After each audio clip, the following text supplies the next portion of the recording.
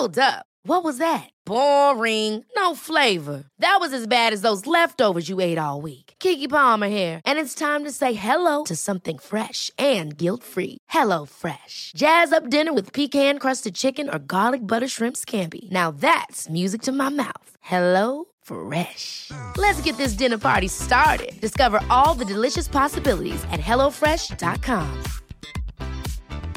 Hey, it's Ryan Reynolds, and I'm here with Keith, co-star of my upcoming film, If, only in theaters May 17th. Do you want to tell people the big news? All right, I'll do it. Sign up now and you'll get unlimited for $15 a month and 6 months of Paramount Plus Essential Plan on us. MintMobile.com/switch. Upfront payment of $45 equivalent to $15 per month. Unlimited over 40 gigabytes per month. Face lower speeds. Videos at 480p. Active Mint customers by 531.24 get 6 months of Paramount Plus Essential Plan. Auto renews after 6 months. Offer ends May 31st, 2024. Separate Paramount Plus registration required. Terms and conditions apply if rated PG. Hälsosnack produceras av hälsocoacherna Lotta Lagerqvist och Victoria Carinci i syfte att inspirera till ett hälsosammare och härligare liv. Lotta och Victoria driver också hälsoföretaget Vitalista, där det erbjuder hälsocoaching enskilt, i grupp och online. Läs gärna mer på vitalista.se.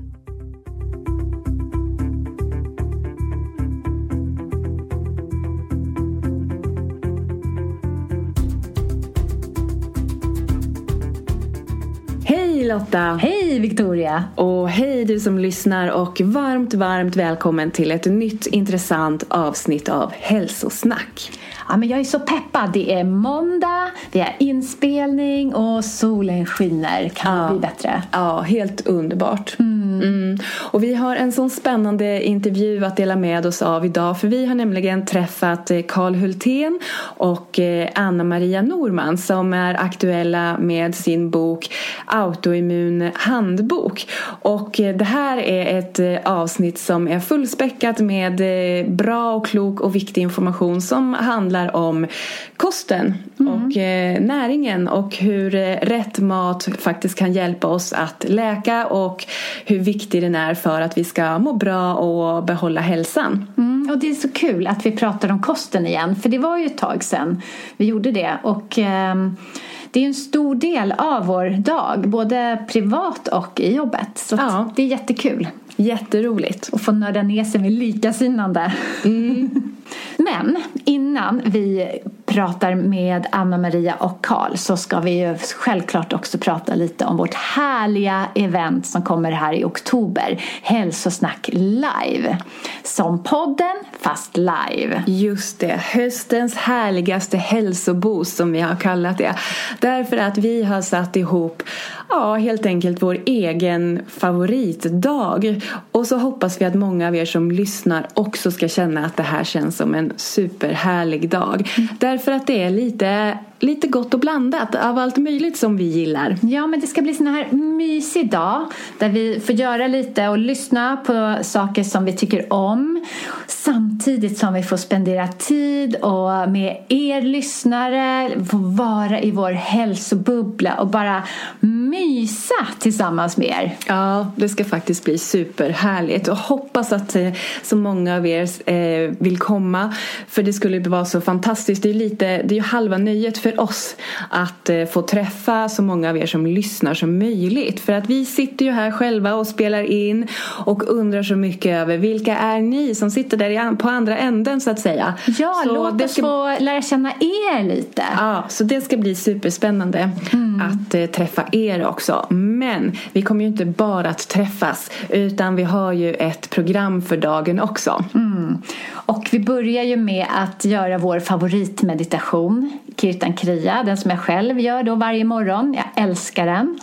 Och den är ju inte bara härlig att göra, eller hur Victoria? Nej, därför att den är ju faktiskt bevisat effektiv. Det är ju Nobelpristagare som har forskat på den här och slagit fast att den faktiskt hjälper till att förlänga vårt liv genom att förlänga våra telomerer. Så att det är forskning på hög nivå, och det är avslappning och reboost och härligt på en och samma gång. Ja, verkligen. Och det vi ska säga är ju också att att även du som kanske aldrig har mediterat överhuvudtaget förut kommer att kunna göra den här. För man behöver inte vara en van mediterare för att klara av det här, utan kom som du är, och vi kommer bara ha det härligt tillsammans under den här meditationsstunden. Verkligen, verkligen. Ja, och sen så ska vi få lyssna till Karin Thydén, en av våra tidigare gäster i podden, som är hypnosterapeut och mindhacker. Och hon ska lära oss att programmera för framgång. Ja, det kommer också bli superspännande. Hur coolt låter inte det? Jo, jättecoolt. Och sen blir det en liten lunchpaus, och då så kommer vi äta en lunchbuffé alla Clean Reset. Och Clean Reset är ju en metod för att ta reda på hur man mår av maten man äter, och det innebär att man har plockat bort en hel del livsmedel som man vet då av både forskning och erfarenhet har förmågan att ställa till oreda i kroppen på många människor. Och det här är en metod som vi jobbar med många gånger med våra klienter, och det är många som blir lite chockade över, oj, när man plockar bort alla de här livsmedlen, finns det ändå någonting gott kvar att äta? Och ja, det finns det, och det kommer du få prova på när nu Säby Säteris kockar kommer laga Clean Reset lunchbuffé till oss. Så det ser jag verkligen fram emot. Det ska bli supergott faktiskt. Verkligen. Ja, och Clean Reset är ju en elimineringsdiet, precis som den här AIP-kosten som vi pratar om i det här avsnittet är. Så de har väldigt många likheter och bygger på samma tänk så att säga. Mm.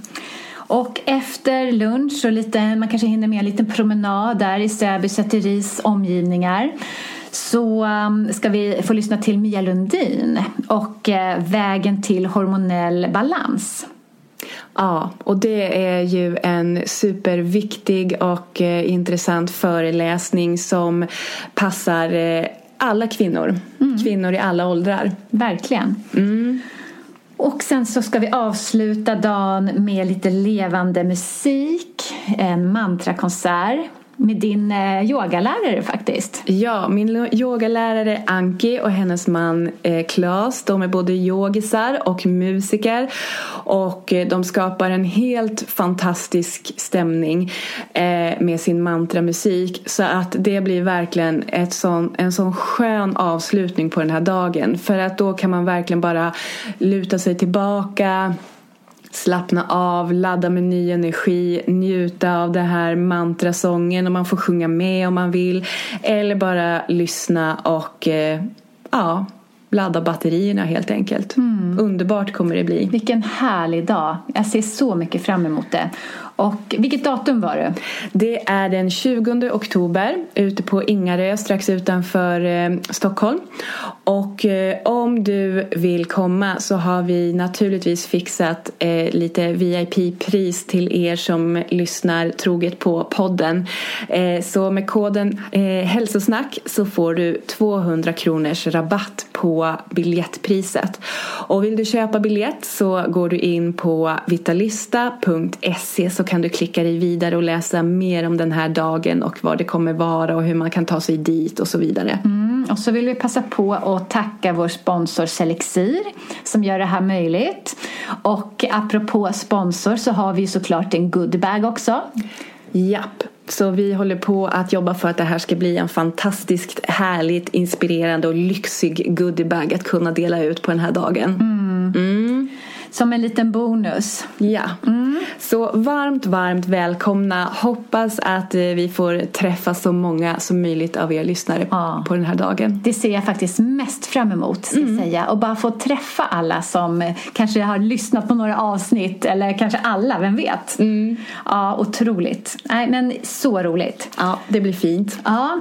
Och innan vi drar igång intervjun med Anna, Maria och Karl så har vi ju självklart fått en bok som vi kommer tävla ut i nästa nyhetsbrev. Så blir nu nyfiken på autoimmun handbok, så missa inte att prenumerera på vårt nyhetsbrev. Gå in på vitalista.se och anmäl dig.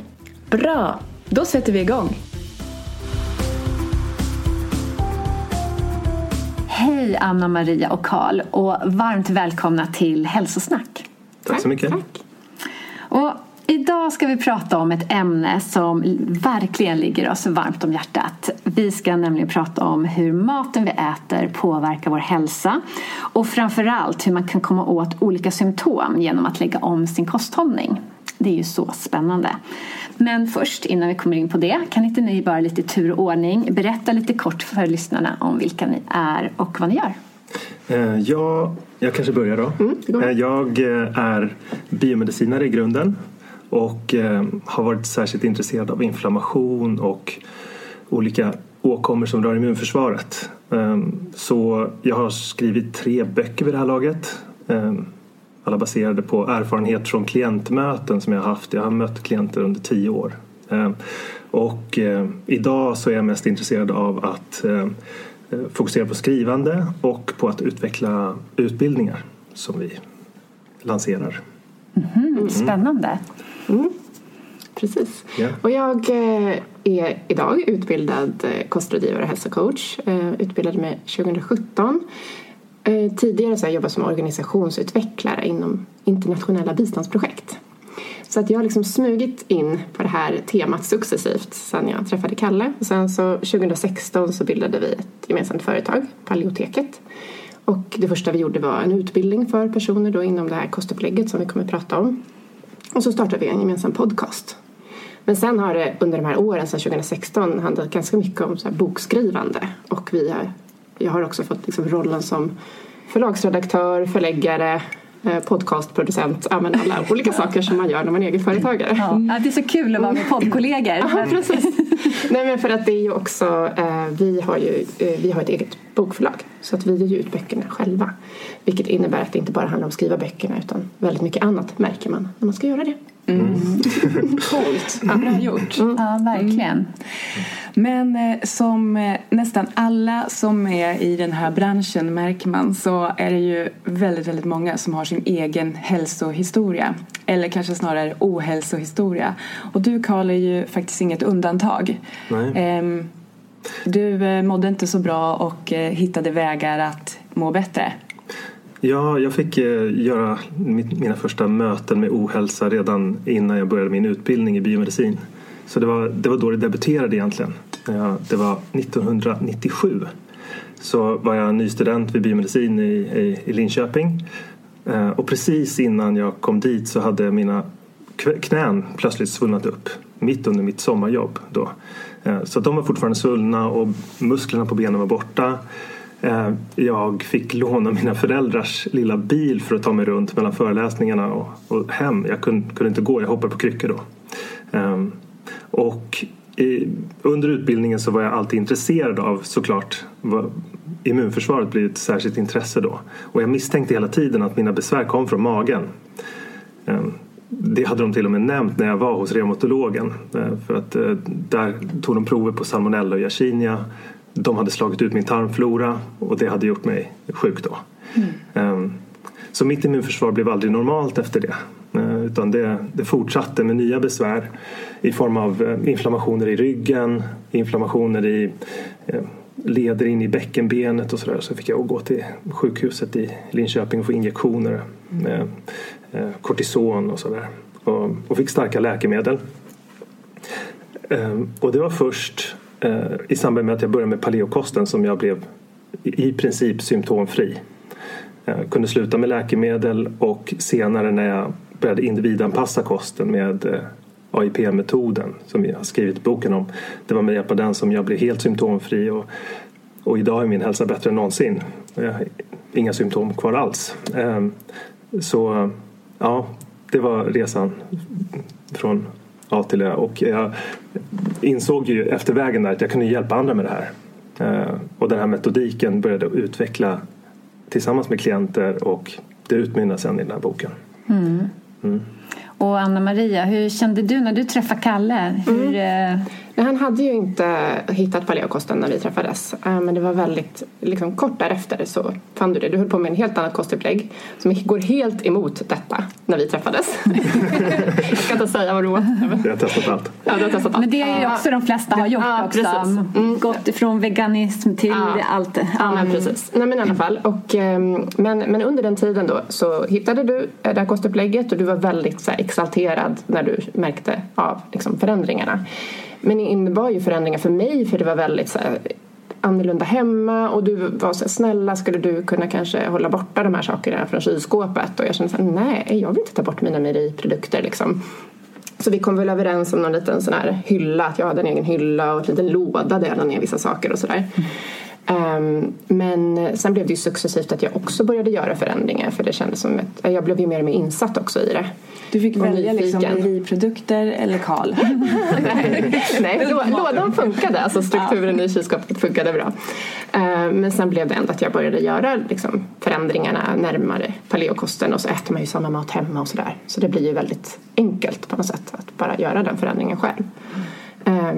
Och sen idag skulle jag säga att jag äter paleo så här 80-20. Jag äter väl paleo men jag har ju ingen sådana tydliga symptom av att äta saker så att jag kan äta egentligen vad som helst. Du kan vara ganska liberal. Ja, jag äter glutenfritt och sen så äter jag paleo mestadels. Mestadels AIP eftersom vi äter så hemma så att det liksom det blir så naturligt. Men det som hände mig var ju att jag har känt av mycket liksom mildare pollenallergi vilket jag har haft väldigt tydligt under våren. Och nu behöver jag inte medicinera. Det kan kännas sticka lite i ögonen men det är liksom inget mer. Så det är väl det tydligaste för min del. Och sen är det ju att det har blivit en viktig del när man får barn och sådär. Att man tänker mycket på. Alltså under graviditeten blev det ju viktigt. Att prata om vilken mat ska vi äta. När man inte riktigt får samma råd från sjukvården som det som Kalle sa att jag skulle äta. Så det blev lite svårt där. Stod jag mitt emellan. Ska jag äta lever eller ska jag inte äta lever? Vilket blev det? Lever. Ja, men sådana saker. Så att det har ju varit en resa. Och det är ju faktiskt väldigt många som mår märkbart bättre när de går över till en paleokost.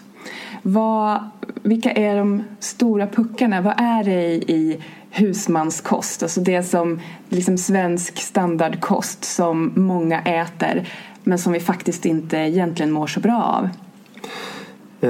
Ja, alltså det där är ju... Det finns en lång rad exempel på ganska många olika ämnen som ingår i standardkost. Allt ifrån olika tillsatser till olika typer av naturligt förekommande ämnen i mat och industriellt raffinerade råvaror som på olika sätt passar väldigt dåligt med våra gener. Så att egentligen ska man kanske vända på frågan och säga så här, men vad är det som funkar så unikt bra med paleokosten då?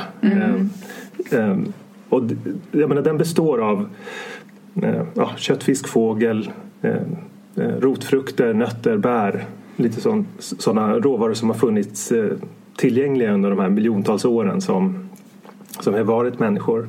Och det innebär att de livsmedlen har varit med och utformat alla organsystem inklusive magen. Och det är kanske inte konstigt då att vi fungerar unikt bra när vi får de livsmedlen som vi är genetiskt anpassade till. Alltså paleokosten är unik på det sättet att den är anpassad till generna. Och i praktiken ser vi det när vi jobbar med människor och möter folk både på individnivå och gruppnivå. Hur människor mår unikt bra. De blir starkare, smalare, friskare och får minskade symptom när de anpassar sig till den genvänliga kosten. Så det är det som är nyckeln. Sen kan man stirra sig blind på detaljer i vad olika livsmedel som är främmande kan innebära för typer av belastningar. Men bilden är ganska komplex. Det är inte bara kosten som kan passa som en dålig handske, utan det är andra livsmiljöfaktorer också som kan ha att göra med vilka bakterier som finns i vår miljö, vilka gifter som finns i vår miljö, vilka stressnivåer, vilka ljusnivåer. Alla de där faktorerna samspelar ju också med kosten för att orsaka ohälsa. Så att, och allt det där är ju också en del av paleoperspektivet, att ta in alla delar av vår livsmiljö. Men det är väldigt intressant observation just att de här livsförändringarna som är åt positivt håll när det gäller liksom att anpassa sig till det mer evolutionärt lämpliga, det drar verkligen åt samma håll. När man drar ner på bröd och snabba kolhydrater exempelvis, så verkar det som att dragningen till det blir mindre.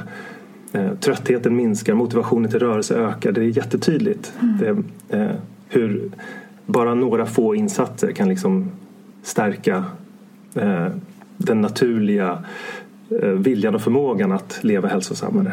Och maten är ju en stor pusselbit, eller tårtbit eller man ska säga, i den här allt som gör för att vi ska må bra eller för att vi ska fungera som det är tänkt. Så vi kommer ju prata lite mer om maten idag ändå. Det är där som vårt fokus är just idag. Jag skulle vilja göra ett tillägg bara kring den här er ursprungliga fråga kring husmanskosten, för att jag skulle säga att den största utmaningen eller fallgropen för människor är frukosten. För att de flesta äter rätt bra till lunch, ofta så husmanskost liksom. Det är, om man inte bara äter pasta och ingenting till med lite krydda på så är det inte så nyttigt. Men ofta middagen och lunchen brukar vara bra. Men frukosten är som att vi har glömt bort att den är en ganska stor del, en tredjedel av det vi äter.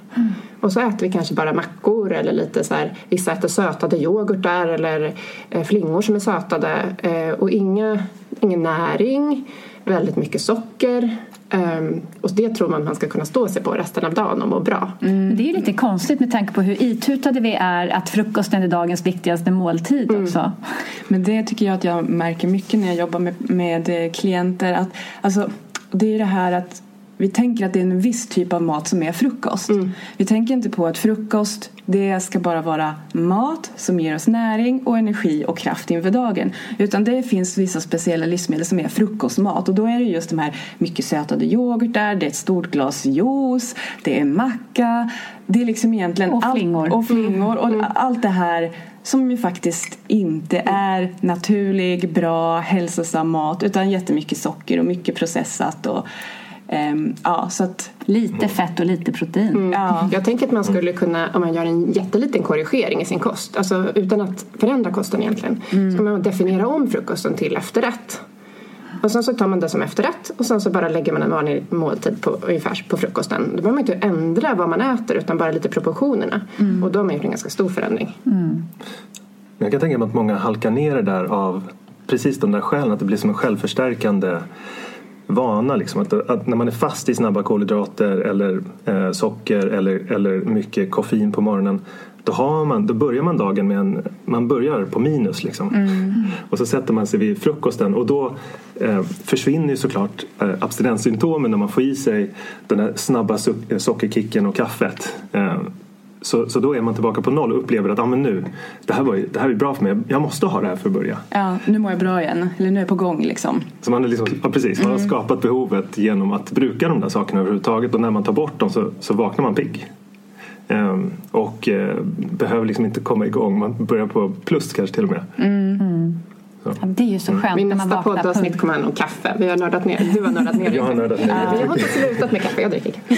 Ja, men det är ju, kaffe är ju jättespännande och koffein, och det tycker jag man märker. Det märker säkert ni som gör lotsar folk genom AIP, och vi jobbar ju mycket med Cleanviset som ju är väldigt lika. Det är ju elimineringsdieter båda två. Och just det här kaffet, alltså, det är ju det som stör och sitter så långt inne hos människor att göra sig av med. Och herregud vilka abstinensbesvär man kan få när man slutar med kaffet. Och då blir man nästan lite chockad när man ser det här som terapeut gång på gång på gång. Och så säger vi bara att kaffe anses ju inte vara så himla skadligt liksom, men samtidigt vilken enorm påverkan det har på hela vårt system när vi kan få de här abstinensbesvären. Det är ju faktiskt lite skrämmande.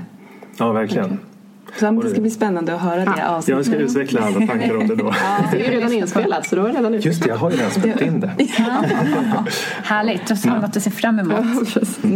Ja, men om vi ska då prata lite mer om AIP som ni är så aktuella, men det är en fantastisk bok. Alltså den finns ju allt. Det är ett uppslagsverk. Ett uppslagsverk, verkligen. Man kan ju läsa den första delen och sen kan man ju, och metoden, och sen kan man ju bara ha det slå i.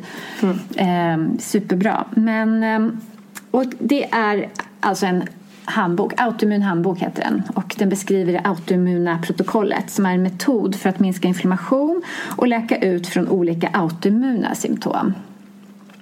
Men berätta lite först bara kopplingen autoimmunitet och inflammation. det var jag som ska ta den. Jag tittar på Carl, men det jag ska titta på. Jag tar den. Men vi får jättegärna komplettera.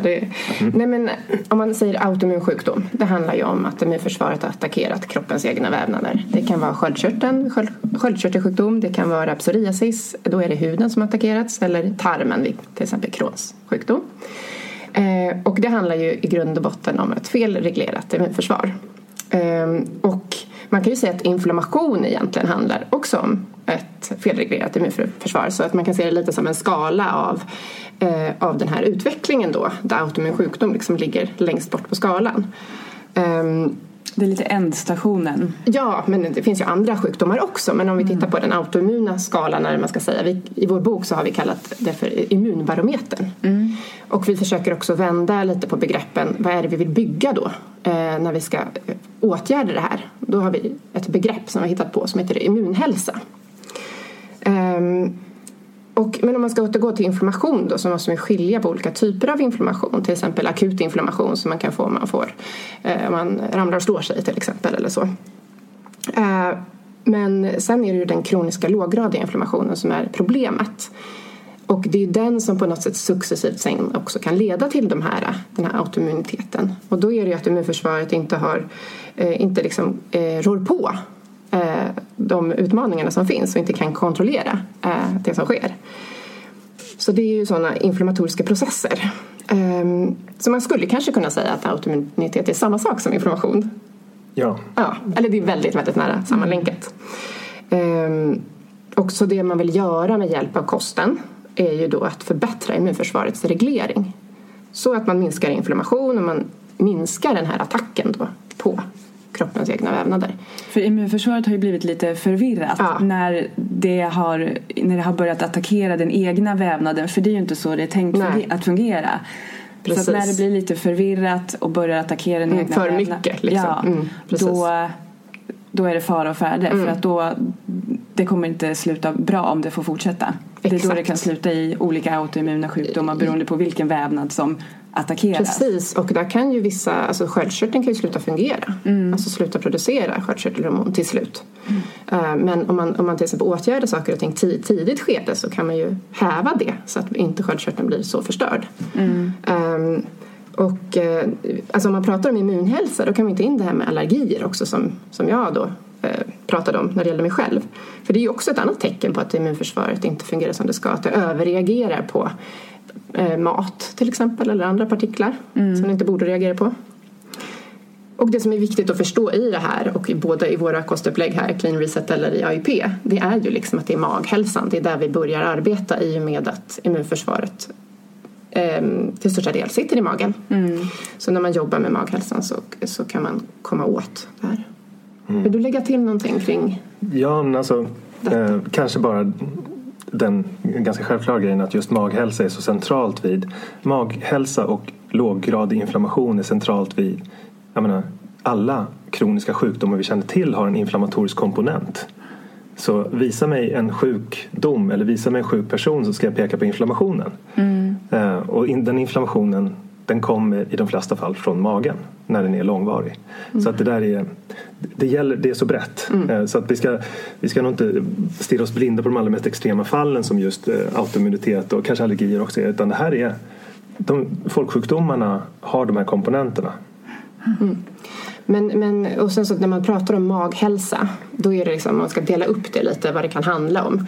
Alltså för det kan ju handla om tarmslemhinnan, hur väl den är liksom, om den släpper igenom lite för mycket partiklar.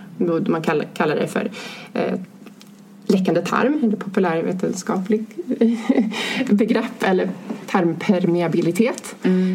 Men sen handlar det ju också om tarmfloran, hur den är sammansatt och där det finns mycket alltså, kopplat till autoimmunitet också.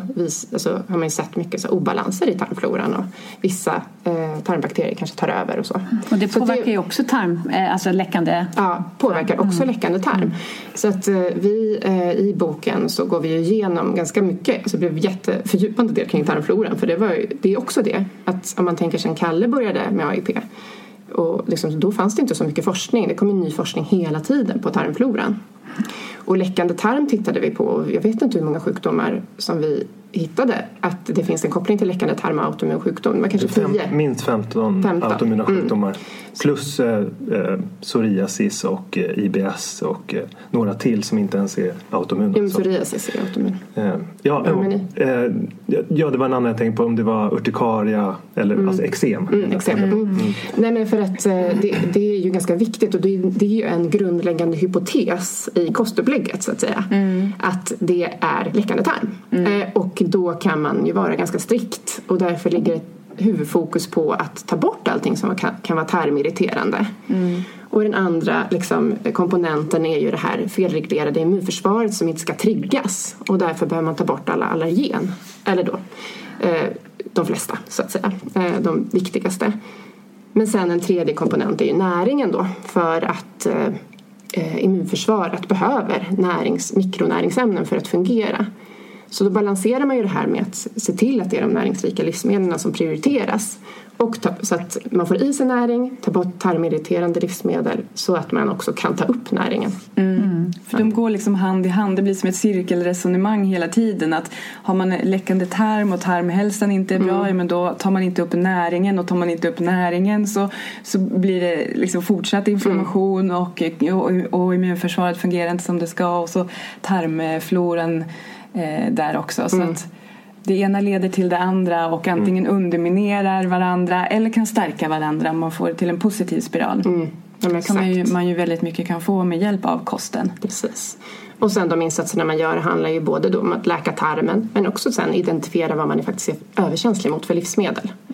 Så det är ju då den här elimineringskosten, att man ska prova sig fram till och se vad man reagerar på och inte, för att inte hålla på att trigga med försvaret.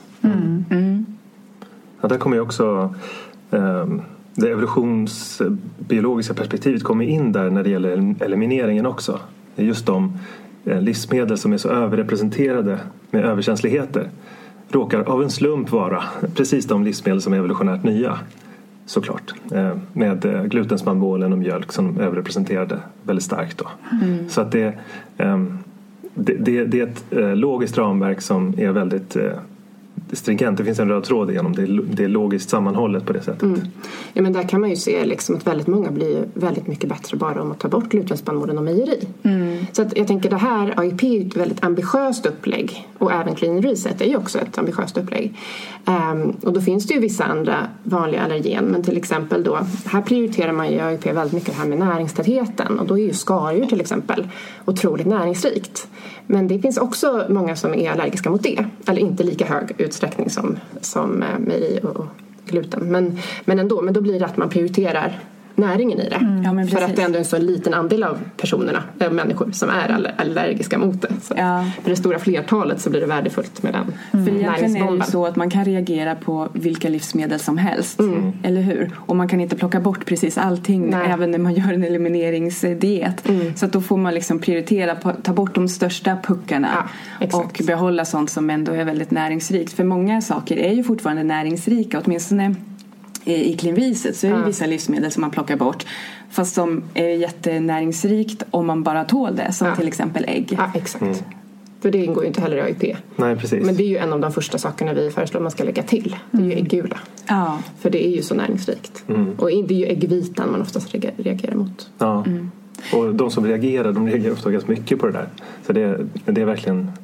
jag har lite bilden av att det är ganska binärt på det sättet med just ägg är intressant. Men det är väldigt näringsrikt, Ja, men det är det också tycker jag är så spännande. För att jag tror att de flesta, som jag också kände när man tittar paleo och evolutionärt, att man har inte det här tidsperspektivet. Man tänker långt tillbaka i tiden. Vissa kanske stannar på medeltiden. Men då åt vi då. Jag bara, men vi måste sitta längre bak. Men 10 000 år tillbaka.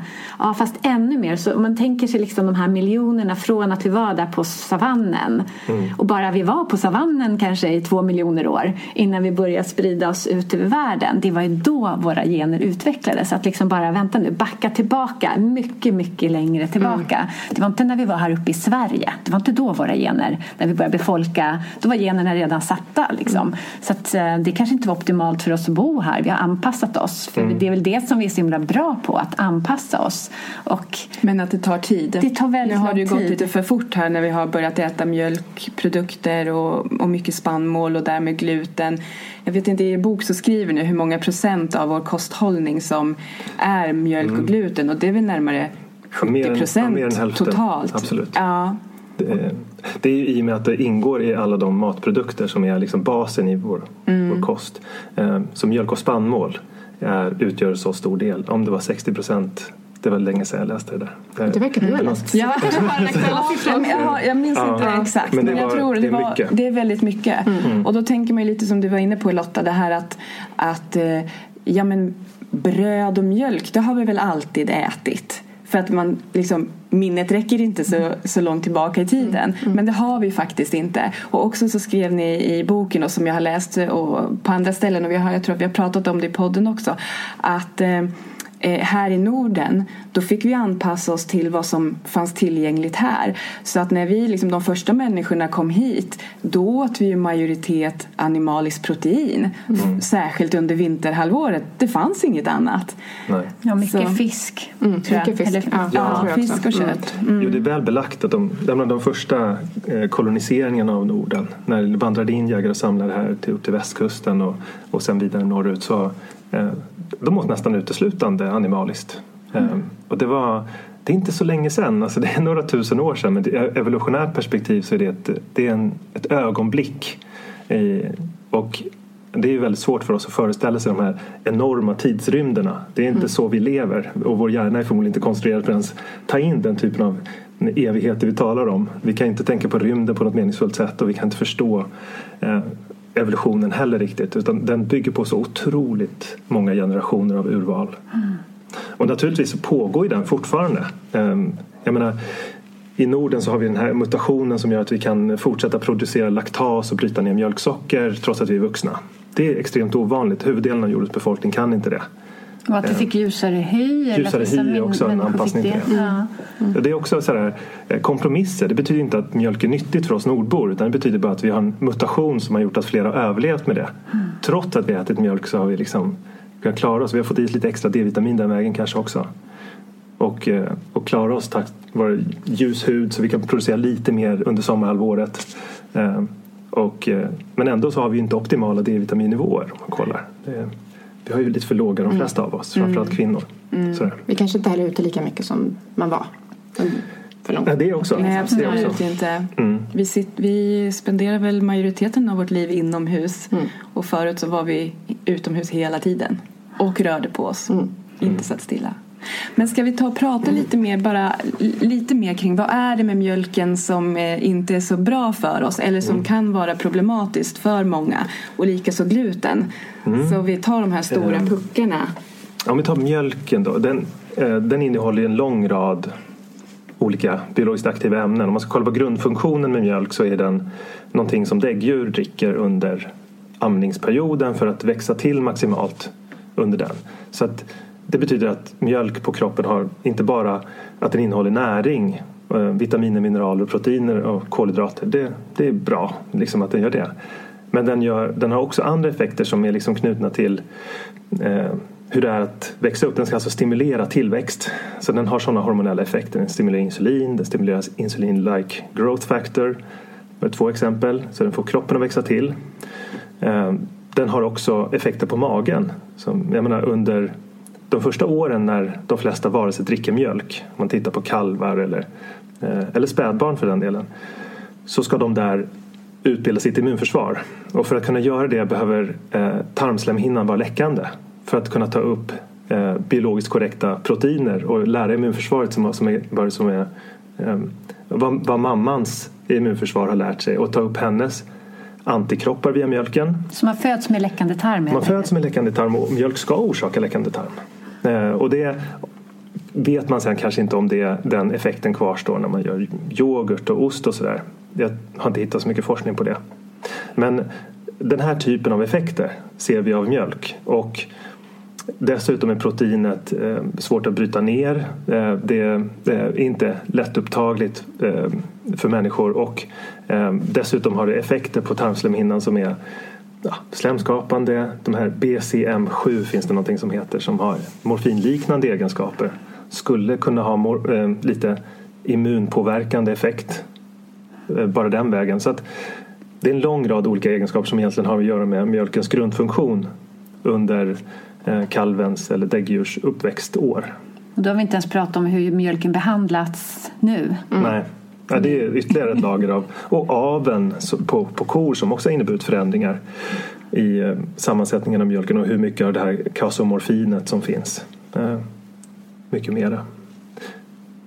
Så det finns en lång rad olika sätt man kan få problem med mjölk som liksom det är inte hälsofrämjande med mjölk. Och det har man ju sett nu att det ökar risken för benskörhet och sådär. Det var inte så bra som vi trodde. Och varför det? Det innehåller så mycket kalk. Tänker många då. Men om man har det evolutionära perspektivet så blir inte det konstigt alls. Jag menar att vi påverkar immunförsvaret och att vi får i oss stora mängder kalk som vi aldrig har fått i oss historiskt.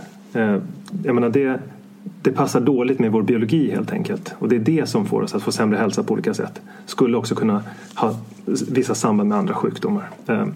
Så det är det ena. Och sen finns det också en lång rad olika överkänsligheter mot mjölk. Man kan vara känslig mot det på minst 4 olika mekanismer för överkänsligheter. Mot allt ifrån laktosintolerans till ren allergi mot det har att göra med hur det påverkar tarmen. Men där tänker jag, det är många som kanske tänker att de är laktosintoleranta och så börjar de äta laktosfria produkter. Men det är ju många av de här överkänsligheterna som man inte kanske märker, inte får en direkt återkoppling på, som då handlar egentligen om mjölkproteinet i mjölk. Och det kanske snarare handlar om andra symptom. Men laktoset kan man känna av på en gång då, för då får man problem med magen. Medan andra reaktioner på mjölkprotein, det kanske kommer 3 dagar senare. Att man får värk eller någonting sånt där. Så det är ju många som slutar med mjölk som har värk som känner att det till exempel blir bättre. Hey, I'm Ryan Reynolds. Recently, I asked Mint Mobile's legal team if big wireless companies are allowed to raise prices due to inflation. They said yes. And then when I asked if raising prices technically violates those onerous 2-year contracts, they said, "What the f*** are you talking about, you insane Hollywood ass?" So to recap, we're cutting the price of Mint Unlimited from $30 a month to just $15 a month. Give it a try at mintmobile.com/switch. $45 up front for 3 months plus taxes and fees. Promo rate for new customers for limited time. Unlimited more than 40 gigabytes per month. Slows full terms at mintmobile.com. Many of us have those stubborn pounds that seem impossible to lose, no matter how good we eat or how hard we work out. My solution is PlushCare. PlushCare is a leading telehealth provider with doctors who are there for you day and night to partner with you in your weight loss journey. They can prescribe FDA-approved weight loss medications like Wegovy and Zepbound for those who qualify. Plus, they accept most insurance plans. To get started, visit plushcare.com/weightloss. That's plushcare.com/weightloss. Just gluten ska vi prata om. Gluten, den stora pucken. Men i korthet så kan man väl säga att vete som livsmedel som då innehåller gluten innehåller en rad problematiska ämnen där gluten är ett exempel på vad som finns där då. Och det har en direkt påverkan på magslemhinnan, låser liksom upp kopplingen mellan tarmens celler och får tarmen att läcka. Och det här har man visat vid en lång rad studier. Det finns också mycket överlapp mellan celiaki, som är då den autoimmuna sjukdomen som gluten orsakar. Så gluten kan orsaka autoimmun sjukdom, vet vi. 2 exempel på det. Celiaki och en hudsjukdom. En inflammatorisk hudsjukdom. Men det finns också ett jättestort överlapp när man har glutenallergi, så har ju de personerna har ju också andra autoimmuna sjukdomar. Så kopplingarna är väldigt starka mellan autoimmunitet och gluten. Och gluten och läckande tarm. Och läckande tarm i sin tur har nära koppling till många olika autoimmuna sjukdomar.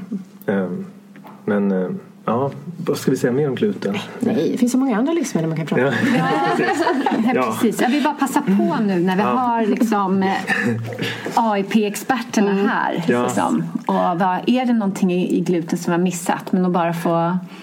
Men det finns ju massor i vete. Liksom. Det är allt ifrån proteashämmare till hämma själva enzymerna i magen till de här hur proteinerna är utformade. Att de är utformade på ett sätt som gör att magens enzymer inte kan bryta ner dem. Bara en sån sak, att osmält protein tillsammans med kolhydrater får passera genom hela tunntarmen. Det är ett liksom recept på misslyckande. Att ha den typen av jäsningspotential i tunntarmen då. Och bara det med blodsockret påverkas när man äter säd. Ja. Även om det är fullkorn, det spelar ingen roll. Nej, precis. Och det liknar lite effekten som mjölk har då på blodsockret. Och det spelar sen tillbaka i det här med tarmflora. Spikande blodsocker, alltså när man höjer det kraftigt så påverkar det i sin tur tarmfloran negativt. Och bidrar till inflammation. Ja. Så egentligen är det ju faktiskt så att det är ingen människa som helt och hållet kan bryta ner gluten. Så gluten är ju ett problem för alla i större eller mindre skala. Vissa kanske inte ens märker av det, medan andra att det är en stark bidragande orsak till att man mår dåligt eller blir sjuk på ett eller annat sätt. Ja. Och det är en belastning för alla, ska man kunna säga. Fast det är inte någon tillgång. Om man inte har alltså om man har en bra maghälsa, skulle man kunna säga, och man är helt frisk, så skulle man, det är inte som att vi hävdar att alla borde sluta med gluten. Nej, men har man en sjukdom som en autoimmun sjukdom till exempel, då är väl det. Ja, det blir en fråga om kostnad och liksom, hur mycket uppoffringen värd då. Om man kollar på de ledande celiakiforskare som finns, om man kollar på hur gluten orsakar läckande tarm, så det orsakas ju även hos fullt friska. Men kanske reaktionen är mer övergående då. Nej, men så det finns ju en kostnad med att ge upp en livsstil kanske då. Så man måste väga mot den potentiella nyttan. Och då, när man gör den cost-benefit-analysen, så är det inte säkert att alla borde sluta. Nej, fast jag som har slutat utan att ha någon autoimmun komponent eller sjukdom. Men när jag äter gluten nu, för man blir ju lite känsligare också, eller kroppen snarare starkare, den kan reagera starkare skulle jag vilja säga, så blir jag jättetrött. Och det tycker inte jag är värt. Alltså, sen jag la om min kost till mer paleokost, så är jag mycket mer pigg. Men när jag äter gluten, då kan jag bli så här akut trött och bara vilja sova. Och kanske till och med att en förkylning kickar igång eller något sånt där. Så att det är inte värt för mig. Men så att det satt ju långt inne för mig att sluta med bröd. Det gör ju det. Det satt väldigt långt inne. Men sen kommer man in på en annan aspekt där som jag tycker är lite klurig. Det är ju alla glutenfria produkter. Det kanske vi inte ska fördjupa oss i, men det finns väldigt mycket dåliga glutenfria produkter. Jag tycker vi kan nämna det i alla fall. Ja, precis. Så att vi liksom, alltså, ska man äta glutenfritt så ska man äta riktig mat istället. Eller naturligt glutenfritt. Jag kan säga att jag slutade med bröd då. Punkt. Jag äter inte så mycket paleobakgrejer heller med mandelmjöl och sånt. Utan jag äter mat istället. Ja, men det är en liten övergångsperiod. Det kan vara bra att hålla i handen och ha lite sådana recept, för det kan vara ganska svårt att bara byta. Men till slut så blir det bara enklare, tycker jag. Men du pratade om att det var flera spännande livsmedel som du ville prata om. Jag vill ju prata om fler livsmedel. Go for it! Ja, men precis. AIP, om man ska förklara vad AIP är, förutom då gluten och mjölk, så är det ju i grunden en paleokost. Så att förutom spannmål och mjölk så tar man ju bort pseudospannmålen, alltså till exempel bovete, som också har då tarmirriterande ämnen i sig, även om det inte har gluten i sig. Och sen så tar man bort nattskuggväxter eller potatisväxter som också har olika tarmirriterande ämnen i sig. Helt naturligt. Ja, helt naturligt. Så att, och då är det ju liksom också utifrån det här grundperspektivet att det är personer med en bristande maghälsa. Och då tar vi bort det som kan irritera. Och det är potatis, tomat, chili, paprika. Där vissa av dem inte brukar vara lika liksom, allvarliga än de andra. Liksom. Så att det är lite olika grader. Chili kanske är den värsta. Och gojibär. Nej, precis. Så det är lätt att... Physalis också faktiskt. Ja, just det. Men så då tar man ju bort det. Och det är liksom en försiktighetsåtgärd också att ta bort alla. Och sen är det ju ägg som försvinner. Där det är då äggvitan som innehåller lysosym, som är det ämne som också kan påverka tarmslemhinnan på ett negativt sätt. Och sen är det ju då socker och alla tillsatser och sådär, men det försvinner ju också ur paleokosten. Sen är man väldigt strikt med alkohol, så ingen alkohol. Och så blir det ganska specifikt kring vilka kryddor som ingår, i med att många kryddor också innehåller just potatisväxter till exempel, och frön, för nötter och frön försvinner ju också. Till exempel säg några kryddor. Pratar man bort svartpeppar? Ja, svartpeppar. Ja, svartpeppar är ett exempel. Och paprika, liksom pulver till exempel. Det blir ju Några exempel, ja, men det är alla de här fröbaserade som spiskummin, kumminfrö, senapsfrö, alltså alla de fröbaserade, medan alla gröna kryddor är godkända, inklusive vitlök och alla örter. Så det blir ju, du kan ha hur mycket örter som helst i köket med massa krukor och jättehärligt. Det blir ändå smakrikt. Ja, det blir, och vitlök är ju liksom det kan man pepparrot kan man ha också, det är en rot som man vill ha lite starkt sådär. Just det. Så att det går att laga jättegod mat. Men det som jag skulle vilja säga också kring AIP är ju faktiskt att det är en global rörelse. Så att det är inte vi som har hittat på AIP. Utan det är någonting som för 10 år sedan ungefär så liksom var det en person som liksom satte ihop en lista som var så här: det här kan trigga med försvaret och kanske man borde äta så här. Om man har Lauren Cordain satte ihop den listan. Och sen så var det en massa personer som har börjat testa det successivt. Och du var ganska tidig med att testa det. Samtidigt som andra personer i USA gjorde det. Och nu så är ju liksom AIP världsomspännande så att säga. Och det är ju ett verktyg inom funktionsmedicinen. Ja, och det, precis. För att inom funktionsmedicinen så är det ju liksom kost och livsstil är ju en grundpelare. Liksom ett grundfundament där. Och där är AIP som ett verktyg. Och det vi har försökt göra i boken är ju att försöka sammanställa både våra erfarenheter och mycket från ditt klientarbete med de kunskaper som finns internationellt. Liksom. Och på något sätt sammanställa det, både faktabasen i det, liksom forskningen bakom. Och sen vad kan det vara för utmaningar och fallgropar man kan få under tiden man ska prova det. Och vad är det för frågeställningar som man kommer möta på. Så vi har ju också gjort både liksom den praktiska som vi då kallar för AIP-metoden. Alltså AIP står ju för autoimmuna protokollet. Och det är många som kanske... En fallgrupp har varit att många har kanske bara börjat med kosten och tänkt att jag ska bara äta så här nu. För det är en bra kost för mig med autoimmun sjukdom.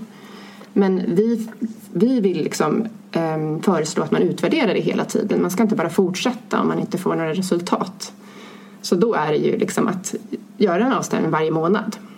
Så det har vi som en metod i boken. Och vill därför kalla det för AIP-metoden istället. Sen är det många som kallar det för kanske autoimmun kost. För att göra det lite enklare att förstå vad det är. Istället för en förkortning. Det är ju så mycket bredare egentligen också än bara kosten. Jag menar, vi lyfter ju in... metoden är ganska pragmatisk. Den strävar efter resultat. Och den är vetenskaplig. Den tar in det som den senaste forskningen liksom pekar ut som potentiellt effektivt och testar det. Testa det i verkligt klientarbete. Och det som är effektivt, det tar man med i metoden. Så att det är ju en lång rad, alltifrån probiotika till metodik kring hur man kontrollerar sitt blodsocker och allt möjligt som ingår i metoden, men som är kanske inte är bara en matlista eller något slags koncept kring stenålderskost, utan det är ganska modernt idag. Men det är väldigt omfattande och grundligt och många verktyg. Men där kallar vi det för verktyg för felsökning och finjustering. För det är ju också det att man bara tar en matlista och äter. Kan man ju äta på väldigt många olika sätt utifrån den matlistan. Alltså det går ju att liksom justera saker och ting och hur tallriken ser ut eller vad man prioriterar. Och bara för att någonting sött är tillåtet så kanske man inte ska äta så mycket av det. Precis, det är en vanlig fallgrop. Ja, det var faktiskt det jag föll i.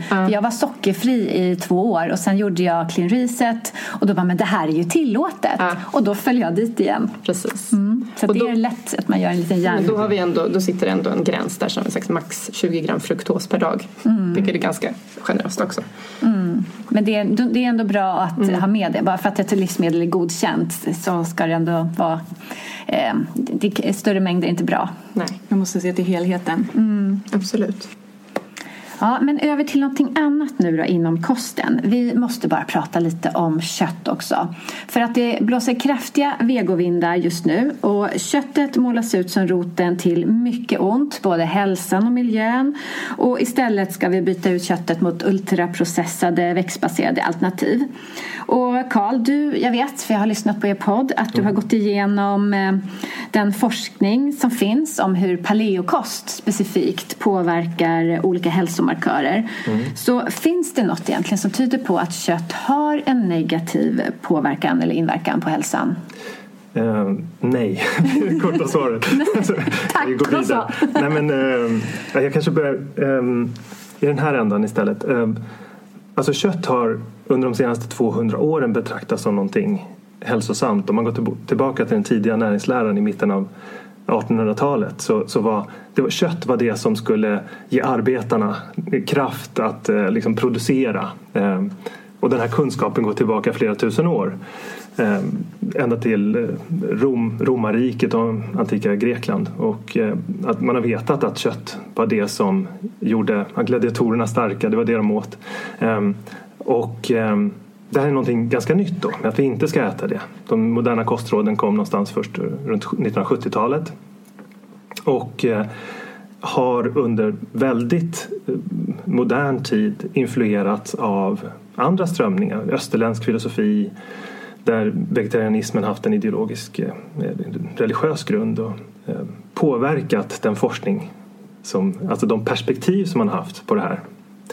Och de varningar och råd som vi har, eller egentligen i alla västländer idag, vilar på så kallade observationsstudier där man observerar samband mellan beteenden eller vanor och hälsoutfall då. Och det grunden till att man varnar för kött i Sverige, eller Livsmedelsverket vill att man begränsar det är att man pekar på en ökad risk för kolorektalcancer. Och den relativa riskökningen är på 17% från de här observationsstudierna. Och då, är det mycket eller lite då? Undrar man ju såklart. Det handlar om en ökning på från ett fall på 225 ska det då minska till ett fall på 187. Så en relativ riskökning på 17%. Om man går till vad chefredaktören för New England Journal of Medicine säger, citat: som en allmän tumregel vill vi se en relativ risk som är tredubblad, 300% eller mer, innan vi accepterar en artikel för publicering, särskilt om det är biologiskt osannolik eller om det är en helt ny upptäckt. New England Journal of Medicine är en av världens mest högt ansedda medicinska tidskrifter, och det här är då ett citat av vad heter hon? Nu har namnet undsluppit mig här. Men det här bekräftas av andra experter, exempelvis tidigare forskningschefen för läkemedelsutvärderingen vid FDA har precis samma ståndpunkt. Han vill se en 300-400% ökning, annars glöm det. Det är alltså 17% är ingenting. Och man ska jämföra med rökning, nu har inte jag de siffrorna i, men det är väl flera hundra? Eller om inte tusen. Precis, 1000, ja precis. Så, och jag menar, de här 17% kan härledas till andra felkällor. Vi vet att personer som följer myndigheters råd tenderar att vara mer hälsosamma. Det kallas för healthy user bias. Och det betyder att personer som får råd av myndigheter, du ska röra på dig, du ska inte titta så mycket på tv, du ska gärna försöka hitta vardagsmotion, du ska inte äta så mycket kött, du ska inte röka. De personer som är hälsosamma, de gör en lång rad hälsosamma saker. Det är därför de är hälsosamma. Och det kan långt mer än förklara den här lilla eventuella riskökningen. Så man har ju trott då att vegetarianism är hälsosamt. Så de människor som har valt att bli vegetarianer och därmed välja bort kött, att man ser att de i sådana här slags studier då kanske är aningen hälsosammare eller i lite mindre utsträckning får.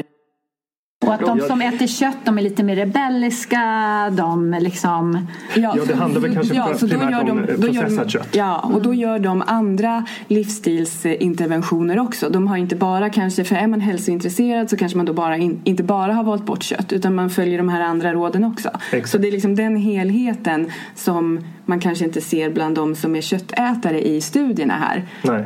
För då kanske de är, som du sa, lite mer rebelliska, eller de kanske bara inte tänker på sin hälsa överhuvudtaget, för de har andra intressen. Ja, och dessutom så blandar man ju processat kött, matprodukter med de rena produkterna. Eller de rena råvarorna som är något helt annat såklart. Men egentligen så är det här... Med den senaste tidens forskning så är det absurt att titta på den här typen av observationsstudier och basera råden på det. För idag så finns det kliniska studier. Kliniska studier är något helt annat än observationsstudier. Alltså kliniska studier innebär att man gör en randomisering av grupper, 2 olika skilda grupper, där man utsätter den ena gruppen för kanske då mer kött. Den får äta mer kött medan den andra får äta mindre. Och den här typen av studier har sammanställts i metaanalyser och systematiska genomgångar, vilket är den högsta graden av tillförlitlighet när det gäller forskning. Som inte, den typen av sammanställningar ska inte, har ingenting att göra med de här observationsstudierna som bara kan eventuellt hitta vissa samband, inte hitta några orsakssamband. Utan det man finner då när människor äter mer kött som en del av en hel kost, en hel paleokost, så får de bättre hälsa än Livsmedelsverkets råd, nordiska näringsrekommendationerna och motsvarande länder i andra delar av världen, exempelvis Holland, Australien, Amerika. Alltså den här hypotesen om att rött kött skulle orsaka ohälsa av olika slag, den har falsifierats i kliniska studier. Och då är saken avhandlad. Det råder liksom inget... Det råder ingen debatt, det råder inget så här, tvivel kring hur det ligger till. Utan de som säger då att kött orsakar ohälsa, då ligger bevisbördan på dem att visa sina studier. Och personer som säger kanske att men det orsakar inflammation. Jag har 5 kliniska studier som visar att det minskar inflammation. Jag har inte sett studierna som visar att det ökar. Och sen är lite det här citatet du läste också om att det måste vara, att det inte får vara biologiskt osannolikt, sa du.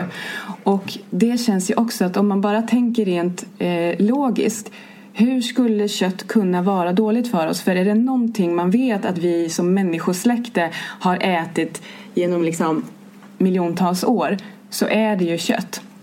Så att det helt plötsligt då ska vara dåligt för oss, det känns väldigt osannolikt.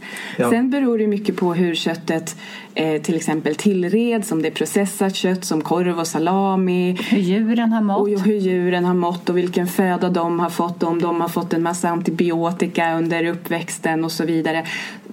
Så där kan man ju hitta saker som är ohälsosamt med köttet. Men att rent kött i sig skulle vara skadligt för oss människor, det känns biologiskt osannolikt, tycker jag.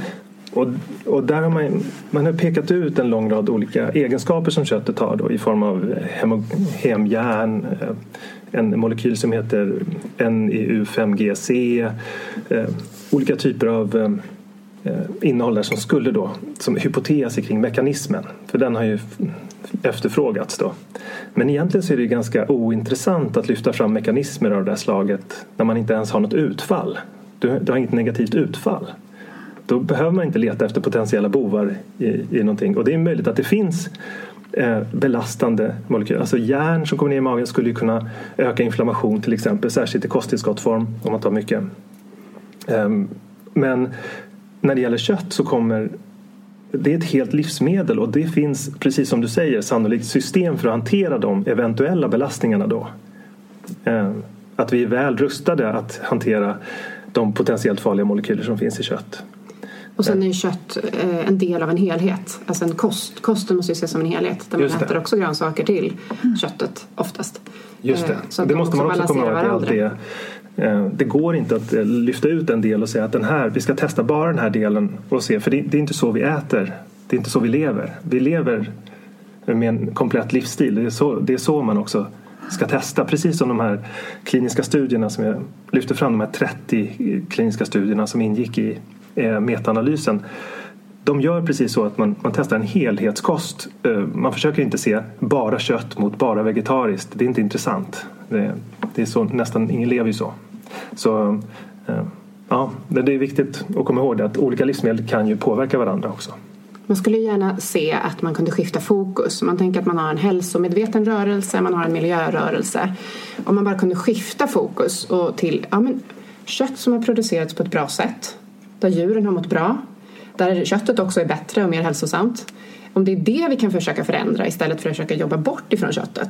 Då känns det som vi ska kunna göra en jättestor förändring som både är bra för miljön och för hälsan. Ja, och också det här att om det nu finns någonting som är väldigt bra för hälsan. För jag vet personligen hur bra jag mår när jag äter kött. Så känns det lite hårt för mig att det ska vara så otroligt dåligt, att jag ska få dåligt samvete för jag äter det, när det finns så mycket annat som påverkar miljön som vi kanske skulle liksom jobba på. Men jag kan ju förstå då att om människor tror att kött är väldigt ohälsosamt så är det så här, men då äter ju folk det bara för att det är gott eller för att de ska vara rebelliska eller bara för att de skiter i allt. Men det är ju inte riktigt så, utan det kan ju vara ett av de näringsrikaste livsmedlen vi har. Och då tycker jag vi får arbeta runt det istället och se till att vi får en så hållbar produktion av det som möjligt. Och kanske då, det finns andra miljöbovar också. Men det finns ju också en hållbar produktion men också en hållbar konsumtion. Där ett livsmedel som är det mest näringsrika är ju inälvsmaten. Ja, och den finns ju då. Ofta så är det ju kanske från nöt eller från gris. Eller finns ju från kyckling också till exempel som man kan köpa. Och det är ju som en näringsbomb. Så det är ju någonting som prioriteras då. Till exempel i AIP-kosten. För att man ska fylla på med den näringen som immunförsvaret behöver. Och då innebär det ju också att man tar av det köttet som annars skulle bli till avfall. Och det är ju hemskt att det mest näringsrika inte konsumeras. Och vi använder benen, kokar buljong och använder hela. Det är ju jättemycket mat. Så det är både då ett hälsoperspektiv, att vi får i oss de näringsämnen som vi behöver om vi äter hela djuret. Men också ett hållbarhetsperspektiv, att vi inte slänger en massa mat. Ja, men det är väldigt viktigt att utgå ifrån människans behov. Vad är det för livsmedel som kan funka för oss? Precis som du säger, för att om vi blandar samman om vi har en målkonflikt, att vi säger att vi ska försöka uppnå hälsa, men bara om det kan gå hand i hand med det som vi tror är ekologiskt det bästa. Bara där, även om det då skulle vara möjligt, så har man en incitamentstruktur där som är felaktig. Om du har dubbla målsättningar så kommer du liksom gå i väggen på något av målen. Du kan inte sikta på. Det är mycket möjligt att det är optimalt för vår hälsa, eller optimalt för jordens överlevnad, säger vi, att det bara skulle odla sojabönor över hela planeten och bara leva av tofu eller sojakorvar. Men då kommer vi liksom bada i astronomiska sjukvårdskostnader, och förmodligen är det inte bra för ekosystemen att ha den typ av förmodligen monokultur med soja. Man har hamnat väldigt snett när det gäller, och när man läser Livsmedelsverkets forskningsrapporter kring, alltså sammanställning av forskningsläget kring det här med kolorektalcancer, så i slutet av rapporten så blandar de ju in ekologi och vad som ska vara miljömässigt hållbart. Man märker att hur kom det in här? Det handlar om hälsa. Det handlar om kolorektalcancer. Varför pratar ni plötsligt om koldioxid? De är uppenbart inne på något som de inte förstår. Och de har dessutom ingen kunskap om hur produktionen av kött ser ut. Att det faktiskt kan gynna den biologiska mångfalden. Att det kan bidra till inbindning av kol. Att det kan vara kanske den enda typen av matproduktion som man kan bedriva på gigantiska arealer i Sverige. Allt det där har man man kan faktiskt inte odla överallt. Nej. Man kan inte ersätta de markerna med odlingsmark, utan det finns en poäng att ha djur faktiskt gå och beta på vissa ställen i världen. Ja, i Småland exempelvis, där delar av min släkt kommer ifrån, där producerar man inte stora mängder spannmål, utan där betade djuren i skogen och i betesmark blandat, och man producerade allt smör i Småland. Det är ett exempel på hur man kunde producera mat och kött på marker som var helt fyllda av sten. Och så där ser det ut på det mesta arealen i Sverige. Men det kanske ligger vid sidan av poängen. Mitt fokus har alltid varit att förbättra hälsan. Det är prio 1, 2, 3. Och sen har jag inte tagit ställning till andra ekologi eller klimatfrågor eller sånt. Det har inte jag fördjupat mig i. Nej, och det är väl lite det poängen vill få fram, att om man ändå vi vill lyfta upp att det är ett hälsosamt livsmedel, och det räcker för oss. Och vi har näringstabeller i boken, så där kan man se att väldigt högt upp i de här näringstabellerna så ligger alla animaliska livsmedel. Men jag tänkte på en sak, du nämnde sojabönor, och sojabönor är ju inte tillåtet inom AIP, eller hur? Och man tar bort alla slags bönor. Berätta lite varför.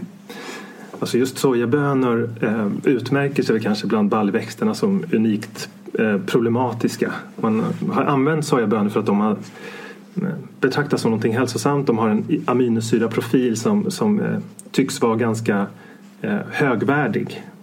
Och aminosyraprofil betyder att det innehåller vissa aminosyror som är särskilt värdefulla för människor. Då.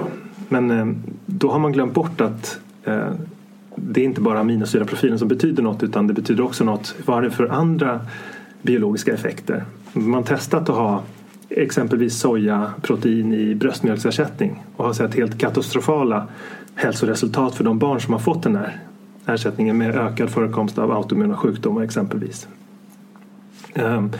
Och de övriga baljväxterna har i varierande grad lite mer av biologiskt fientliga ämnen som finns där i form av lektiner och ganska så här, vad ska man säga, härdade proteiner som går liksom igenom tarmen ganska opåverkade i stora delar av. Så man absorberar inte lika mycket av det som man gör med animaliskt protein då.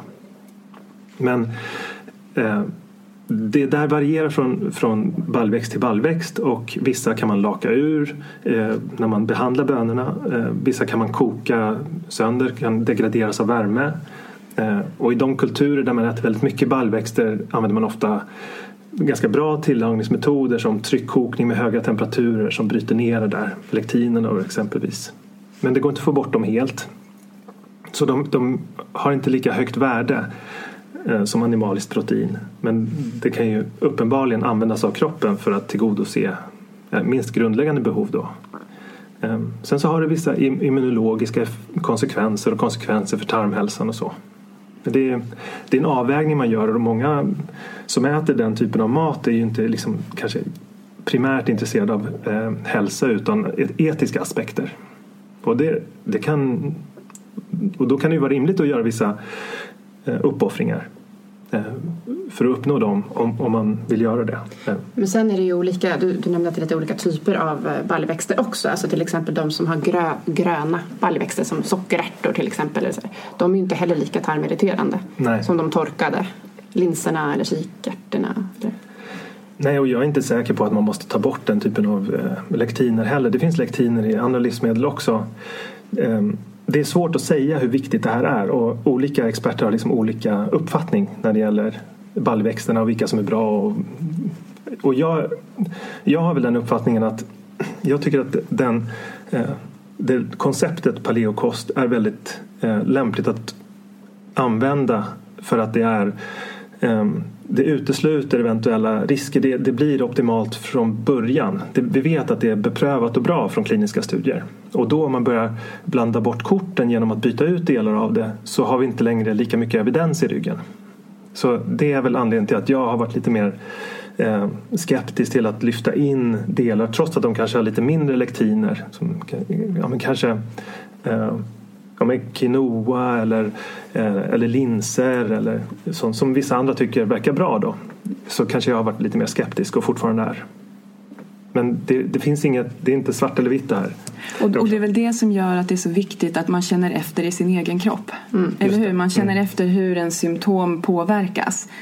Därför att allt är inte svart eller vitt, och vi vet inte vad som exakt är svart eller vitt för just dig. Utan det måste man själv prova. Precis, och det är ju så med metodiken, handlar ju om att landa sen i en individanpassad kost. Och då kanske vissa tycker att de kan inkludera vissa baljväxter. Just det. Men helst inte soja, säger vi. Ja, nej, soja kan man vänta med den länge. Men kan man vara vegan och följa det autoimmuna protokollet? Nej, jag skulle nog svara nej på den frågan, om man kan vara vegan. Nej, det kan man uppenbarligen inte göra. Däremot så kan man ju inspireras av det evolutionära förhållningssättet eller synsättet på mat, och kanske prioritera ner eller upp vissa delar av kosten för att anpassa det bättre. Vegetarian, det autoimmuna protokollet ser ut på ett visst sätt, och det innehåller vissa animaliska delar som är viktiga. Så det går ju inte att tillämpa det på det sättet, men det utesluter inte att det går att nå resultat när det gäller att få bättre immunhälsa med ett lite mer evolutionärt perspektiv på det. Och sen går det också att komplettera med vissa näringsämnen från kosttillskott och så för att undvika bristsjukdomar. Men det är svårt att nå en god kost, och det här exemplifieras av flera fall av nu nyligen från Göteborg, det här paret som blev dömda för barnmisshandel till fängelse efter att ha haft en vegankost för sina barn. Och det här finns också flera fall internationellt i Frankrike exempelvis. Det fungerar inte för människor att livslångt, det finns inga exempel på det, människor som har levt hela livet på vegankost utan att få bristsjukdomar. Det finns inga exempel på det. Alla får bristsjukdomar förr eller senare på vegankost. Men vegetarisk kost är något annat. Och där men det är svårt när man utesluter mejerier och ägg på... Det som jag har kommit till när jag har haft klienter som har ändå varit vegetarianer och vill hitta någonting som liknar lite det de har ätit tidigare. Då inspireras man av AIP, så försöker jag få dem att äta fisk. För det brukar folk tycka är lättare. Nästa steg som jag vill gärna få in är att de ska kunna äta lite inälvsmat. Alltså lite lever. De behöver inte äta särskilt mycket. Och särskilt när det är personer som har det här miljö- och klimatperspektivet i sig. Då kan man få in, men det är ändå avfall. Det skulle ju slängas annars. Och så är det jättenäringsrikt. Så att om man kan få in en sån kost får man sig väldigt mycket mikronäringsämnen på lite få tuggor. Och fisken är väldigt bra. Så det kan vara en kompromiss. Ja, men det här är så himla spännande och vi kan ju självklart sitta och prata om det här hur länge som helst med kost och hälsa. Men nu ska vi runda av och vi har ju 2 frågor som vi ställer till alla våra gäster och ni får ju välja vem eller båda ska svara på de här. Men det första är om ni har någon daglig rutin som ni mår bra av och som ni skulle vilja dela med er. Alltså en sak som jag tycker är viktig är att tänka lite på vad har man för svagheter. Och sen så försöka liksom parera dem. Jag till exempel behöver röra på mig för jag har en krånglande rygg. Men när jag väl sitter eller står, för jag har ståbord och jobbar, så är det så svårt att ta de här pauserna. Jag ska göra det, sätter klockan och sen så bara kör jag över mig själv. Men däremot så har jag väldigt lätt att göra det innan jobbet. Så att nu är min rutin som jag försöker få in de flesta dagarna att efter lämning av barn gå ut i skogen och gå till utomhusgymmet och köra liksom morgonträning innan jobbet. Och sen så försöker jag få in pauser under dagen också. Men om jag inte har gjort det så är det liksom inte hela världen. Jag brukar alltid ställa mig upp i alla fall. Liksom. Jag har en klocka varje timme så att säga. Men det kanske inte blir ett träningspass mitt på dagen. Men det tycker jag är en jättebra rutin. För då får jag naturen. Jag får rörelse, reflektion. Och liksom den här tiden emellan att man lämnar liksom familjelivet till att man går över till jobb. Tiden. Ja, men det är ju jättebra. Dagsljus och frisk luft. Precis. Superbra. Det är väldigt mycket saker på en och samma gång där. Ja, men jag funderar mycket över rutiner. Det är lite, jag har haft det fokus under ganska många år nu. Och men mitt viktigaste budskap som liksom kan vara värdefullt för folk tror jag är att försöka börja med någon rutin bara någon minut varje dag. Och använda den rutinen för att sen bygga ut. När man får som en positiv feedback när man gör den här rutinen. Jag har personligen en stretching och styrka. Och jag gör handstående och stretchingrutin varje dag som tar ungefär en halvtimme, 40 minuter. Och den har jag hållit på med nu i 5 år ungefär dagligen. Men den började ju med 5 minuter. Och det första året gjorde jag nog 5 minuter tror jag. Och sen så utvidgade jag till 10. Och när väl den här tröskeln att påbörja beteendet har nötts ner så att man bara kan på ett naturligt sätt rulla in i det och allting sitter i ryggmärgen, man behöver inte tänka så mycket, då blir det väldigt mycket enklare att göra den där. Och den gör ju såklart underverk. Om man kan nöta någonting varje dag så gör det underverk för alla delar av kroppen. Man känner sig yngre och mer rörlig. Men vid sidan av det jag gillar att göra saker på morgonen också. Det har varit när viljestyrkan är som starkast. Man är ju olika där såklart. Min viljestyrka är starkast på morgonen. Och då kan jag använda det för att kanske gå upp lite tidigare än familjen och göra morgonrutinen då. Men sen så har vi alltid, alltså jag tror att vi alltid tar sommaren och så tar vi alltid vintersemestern till att så här reflektera kring rutiner. Så det tänker jag, det är en del av hela rutingrejen också. Att man bara, men okej, hur vill jag ha det nu då? Vad är det viktiga? Så att man stannar upp då. Ja, men det tror jag är bra. Man sätter liksom, vad har man för syfte med sin rutin? Jättebra. Och sen så har vi den sista och om möjligt svåraste frågan av dem alla idag. Om man bara får eller kan göra en sak för sin hälsa, vad tycker ni att man ska göra då? Nu kan du få svara först igen. Jo, men jag måste återgå till början av avsnittet när vi pratade om sömn. För det tycker jag är det viktigaste egentligen.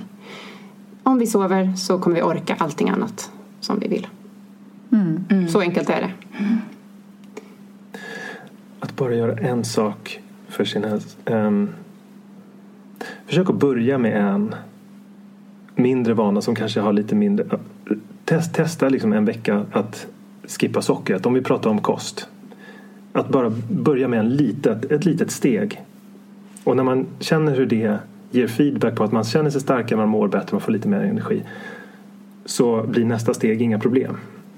Så det är väl det som poppar upp top of mind. Så. Det är ju spännande, just det här vad som dyker upp. Ja. För jag vet ju, det finns ju massor man kan göra. Ja. Tack så jättemycket för att ni kom till Hälsosnack. Det var jättespännande att prata med er. Om någon av lyssnarna blir inspirerade och nyfikna, var kan man hitta mer om er eller från er? Ja, vi finns på paleoteket.se och så finns vi ju då under Paleoteket på Facebook och Instagram. Och sen har vi ju en podcast som heter Paleoteket som man hittar överallt där man kan söka på poddar. Vi finns även på Spotify nu för tiden. Jättebra. Härligt. Tack så jättemycket. Tack så mycket. Tack.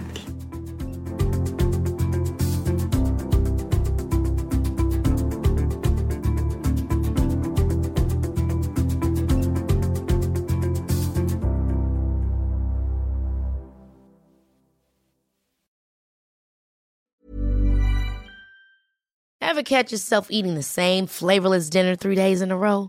Dreaming of something better? Well, HelloFresh is your guilt-free dream come true, baby. It's me, Keke Palmer.